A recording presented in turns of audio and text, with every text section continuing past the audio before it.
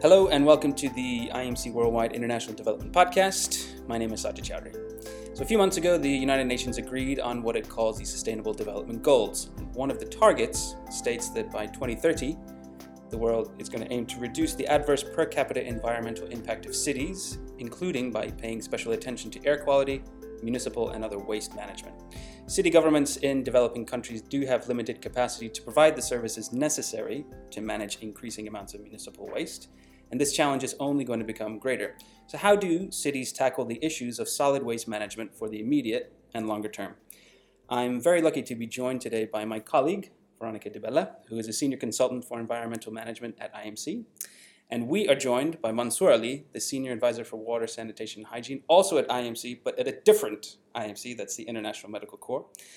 He has more than 30 years of experience in the sector, and together, Veronica and Mansour have produced what is known as a topic guide on solid waste management on behalf of the UK Department for International Development, and we will be discussing that topic guide today. A very warm welcome to you both. What is solid waste management and why should we care?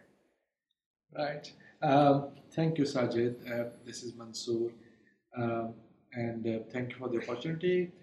Waste such as paper, plastic, and food waste, which could not be disposed of in pipes and which does not flow on its own, is called solid waste. Piles of waste in residential areas of developing countries, low-income countries, is very common, and it's not only an aesthetic, but it also a risk to human health. And that is why this topic guide is really, really important. Solid waste, if it's not collected and disposed of properly, it's a breeding point for vectors such as rats, cockroaches, and mosquitoes. If large quantities of waste are disposed of without any control, the risks to environment are very high, and it destroys water sources which are very, very valuable in low-income countries and contributes to greenhouse gases. So topic guide is really an important initiative, and we are very excited to be lead authors and part of the promotional team for this topic guide. I don't know whether my colleague Veronica would like to add anything on this question. Yes, so as Mansour said, we had the great opportunity of writing this topic guide for DFID through Evidence on Demand, which is a program which has been managed by IMC for quite a few years now. And as Mansour said, the main point of the topic guide was to make, in particular, DFID advisors, but also the larger public, aware of what solid waste is, but also on what the issues are with solid waste management and what we can do about it. So there's a lot of discussion about the connections between an increasingly urbanizing world and the increasing corresponding challenges of solid waste management. So can you maybe talk to me about how those two issues fit together? So the global world is already urbanized, and now majority of people, I think it's around 55%, living in cities. And also this week we are very fortunate that the UN Urban Habitat 3, which is a conference, takes place every 20 years, and it sets the UN agenda on urbanization starting this week while we are recording this talk. So in terms of the cities and the high density population, one is the one major challenge is the concentration of waste in a small area. So you have high quantities of waste emerging from relatively low areas. If you talk about cities like Dhaka, which is on 1250 square kilometers and more than 16 million people live there, you receive 8 to 10,000 tons of solid waste every day. I think the other side of the problem is the slums. Increasingly high number of people, because they can't afford the accommodation in cities, living in low-income areas in very poor conditions, and these are urban slums. 60 to 70% people are estimated to be living in these slum areas. And this is an important factor while we talk about solid waste in cities. And obviously, there are two more issues which are very important. First is there is a shortage of landfill sites, disposal sites, which you cannot get in cities, or it's very expensive. And then you need to run the vehicles to collect waste, which is again very challenging if you have high density cities. So some cities move to what they call night collection to ease the situation. But still, you have greenhouse gases from concentrated waste and collection vehicles, which is a major problem for future. So that's why I think solid waste is topic guide is at the right time to discuss and talk about the solution to some of the challenges. And also within a city, solid waste creates issues linked to a number of other sectors. For example, transport, which is something Mansour has mentioned briefly, so transport linked to the collection of waste, but also, for example, like waste actually blocking transport infrastructure or drainage. And there have been examples in quite a number of cities, but for example in Kampala or in East African cities, of floods that have been created by the fact that waste was actually blocking these drainage systems. But also it has also an effect on other key functions of the city, such as, for example, tourism and business, but also governance, but also finance. And it has been estimated that inefficient waste collection systems can demand up to 32% of the municipal budget of a city, which is quite scary. And so, if you look at the, let's say, if you looked at the world's megacities, developing megacities at the moment, are there certain, how do I say, like unified challenges that each of them are facing? I mean, is there issues to do with lack of infrastructure? Is it to do with lack of capacity? Is it to do with lack of sort of municipal systems? Like, if you sort of had to identify what are the themes, I suppose, for cities that are struggling with solid waste management, what would those be? Yeah, so I think the solid waste issue is common across all sizes of the cities. In megacities, the challenges are large quantities of waste, lack of landfill disposal sites, and also capacity of local authorities to manage that waste. Lots of local authorities are designed on very traditional principles, which is about protection of health. So the modern solid waste collection needs vehicles to operate, landfill sites to be managed properly, recycling, influencing the behavior of the public. So there are lots of new elements into waste industry which are not beyond the capacity of the local authorities. But in small cities and medium cities, size cities, the issues are also about the attention to waste problem. So I would say the advocacy and creating awareness is really a big challenge, and that's something which we need to address globally. Infrastructure need are also very important across all the cities, and also transfer of local expertise, skills, and building knowledge and understanding. And they are all important aspects of solid waste management to be addressed in the cities. And very often there is a kind of lack of understanding of how solid waste has an impact of a number of other things, as I was saying earlier. And so, for example, in local government, you see that people are not prioritizing solid waste against other sectors, such as, for example, water supply or sanitation, that are seen, in particular water supply, that often is seen as a more kind of impelling priority compared to solid waste, even though they are actually very, very linked. So how do you fight that? I mean, how do you fight the attitude that, well, the water and sanitation system is something that we need to take care of right now? Maybe solid waste is something that we can think about in the future. Well, that's, in my opinion, I mean, how you can do it is through capacity building programs, and that's why I would say that before starting any kind of construction or building of infrastructure, you should have years and years of capacity building.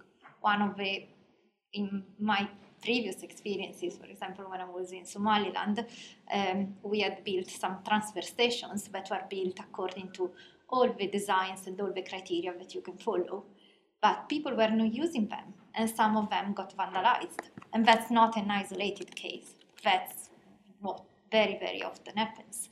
And so you need years of awareness raising, capacity building within the government, within the population, before actually starting building infrastructure for them to be used and appreciated. One of the things that I found particularly striking while reading through the topic guide is that you do try to ground it in sort of practical cases, and there is actual references to real world problems. Do you want to maybe just talk to us about some of the specific case studies that you raise in the topic guide? And those can be examples of cities where there are tremendous challenges, or on the flip side, maybe cities where we've seen kind of successful initiatives being launched. Yeah, so in the last 10 years, special thanks to UN Habitat, we have been able to collect information and knowledge on solid waste management. Relatively better situation than it was 20 years ago. And also because of our own interests, we have been reading and traveling and talking to the networks in solid waste management. I mean, some cities have made really good progress, which is also appropriate to their local context. And I always remember that in Bangladesh, Dhaka, the development of the landfill sites is a very good initiative because they reduce or they keep the cost within their control, but they also use a lot of local skills and abilities to develop them. So this is a very good example of how you use the external donors' money or funding to build something, and now Dhaka has moved to the second landfill site after success in the first landfill site. And they also moved to better collection systems and cleaning the city, which is a very challenging city in many ways. When you travel and when you speak to the networks, you find a number of very good initiatives in recycling and composting and all that. One example, which we must not forget, that in the UK, we have banned the plastic bags actually, which I think is a very positive initiative.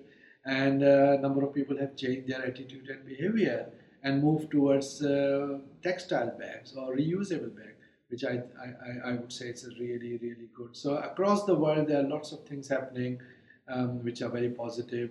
And it's really important that we continue to share positive examples to other members of the networks and community who is interested in these topics.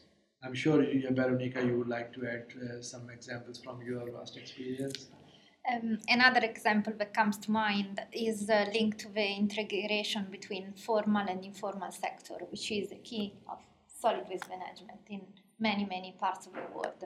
And for example, in Brazil, there are a number of cases, of good cases, where this integration has been successful. And it's a challenge, it's not an easy thing to do. But there are cooperatives where waste pickers have been formalized and they are actually working really well.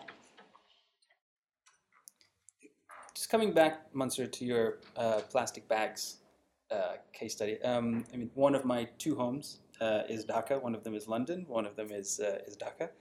And I mean, living in Dhaka, you feel the challenges of not just solid waste management, but just of pollution, incredible urbanization, also solid waste management challenges. But you have this funny case study of plastic bags. I mean, this must be going back maybe 7 or 8 years ago, where all of a sudden, just very suddenly, the government announced no more plastic bags anymore. And at least locally, like within Bangladesh, that's seen as something of a very good case story. I mean, it's how, in terms of sort of, national efforts to reduce or to better manage solid waste, how does a story like that fit in there? Yeah, I think plastic bag has always been an issue, especially because of lack of collection in many countries. So not only Bangladesh, but a few other countries also stopped ban of the black plastic bags, which they thought was unaesthetic and ending up in sewers lines and ending up in drains. So there was a ban on that, which initially changed the color of the plastic bag, and then gradually they moved more towards the reusable bag. I thought it made a difference, not a big difference, but it made a difference in terms of overall aesthetic of the city and better collection systems in place. I think there is a need to do these things in a more systematic way, slightly in the sense that how we compensate for people who shut down their industry on making plastic bags. So you need to see the holistic picture of some of these regulations. But overall, it delivered positive results to solid waste management sector. Yeah, and also there have been very different level of success in banning plastic bags across different countries, linked, for example, to the enforcement by the government, but also to how people and the community was participating into it. So that's also a side that we shouldn't forget. So if we just come back to the topic guide again, the idea behind these topic guides, which are being produced across a range of topics within the Evidence on Demand program, the idea is that they are meant to provide DFID representatives, DFID advisors, with kind of the knowledge that they need to ensure that they have the knowledge that they need to make their own programs as successful as possible. Would you mind maybe just distilling some of the key messages that you have in the topic guide that look forward, that sort of identify possible next steps that advisors might be able to take as they implement development programs in their priority countries? Yes, so that was one of the aims of the topic guide. One of the other aims was also to raise the profile of this sector that has been neglected for too long. So in one of the sections of the topic guide, we had identified some strategic areas, priority areas where DFID and other international donors hopefully could start focusing on. And they include, for example, political economy, but also developing capacity for improved solid waste management, but also how to invest in solid waste management and how to promote private sector participation, how to promote sector accountability and transparency, but also we try to identify what are currently the common issues and gaps, and therefore where research and knowledge could go and could develop. Yeah, and if I just add one more thing to what Veronica said, is the need for innovation in dealing with this issue, because I still believe that we don't know what are some of the strategies and solutions for developing countries, because the cost of what we can take from high income countries or developed countries is very high. And innovation, as Veronica mentioned earlier, is also in making use of the private sector, especially small private sector. And both me and Veronica worked on a lot of research where organizations, especially small organizations, small private sector, contributing to the result. Now, let me give you an example. If you see the way Uber taxi developed or Airbnb works, which are now millions or billions of dollars enterprises, it's exactly about integration, because they deliver the same results. They provide you the same type of transport, they provide you the same type of accommodation, but what they do, they bring in innovation, they bring in decentralized systems, what is already existing, and that reduces the cost for the users, for the consumers. And I think solid waste sector as a whole needs a lot of innovative lateral thinking approaches, where we can use a small private sector, recyclers, collectors in a more innovative way. And we can learn a lot from some of the development like Uber Taxi and Airbnb or other initiatives where innovation is playing a big role. Just to bring, Veronica, your point about profile raising of the sector, how that's important, and Mansoor, your comments on how the need for innovation within the sector is important. Where do you feel like at the moment solid waste management features on the kind of priority list for I'll say donors for the moment? But where are we?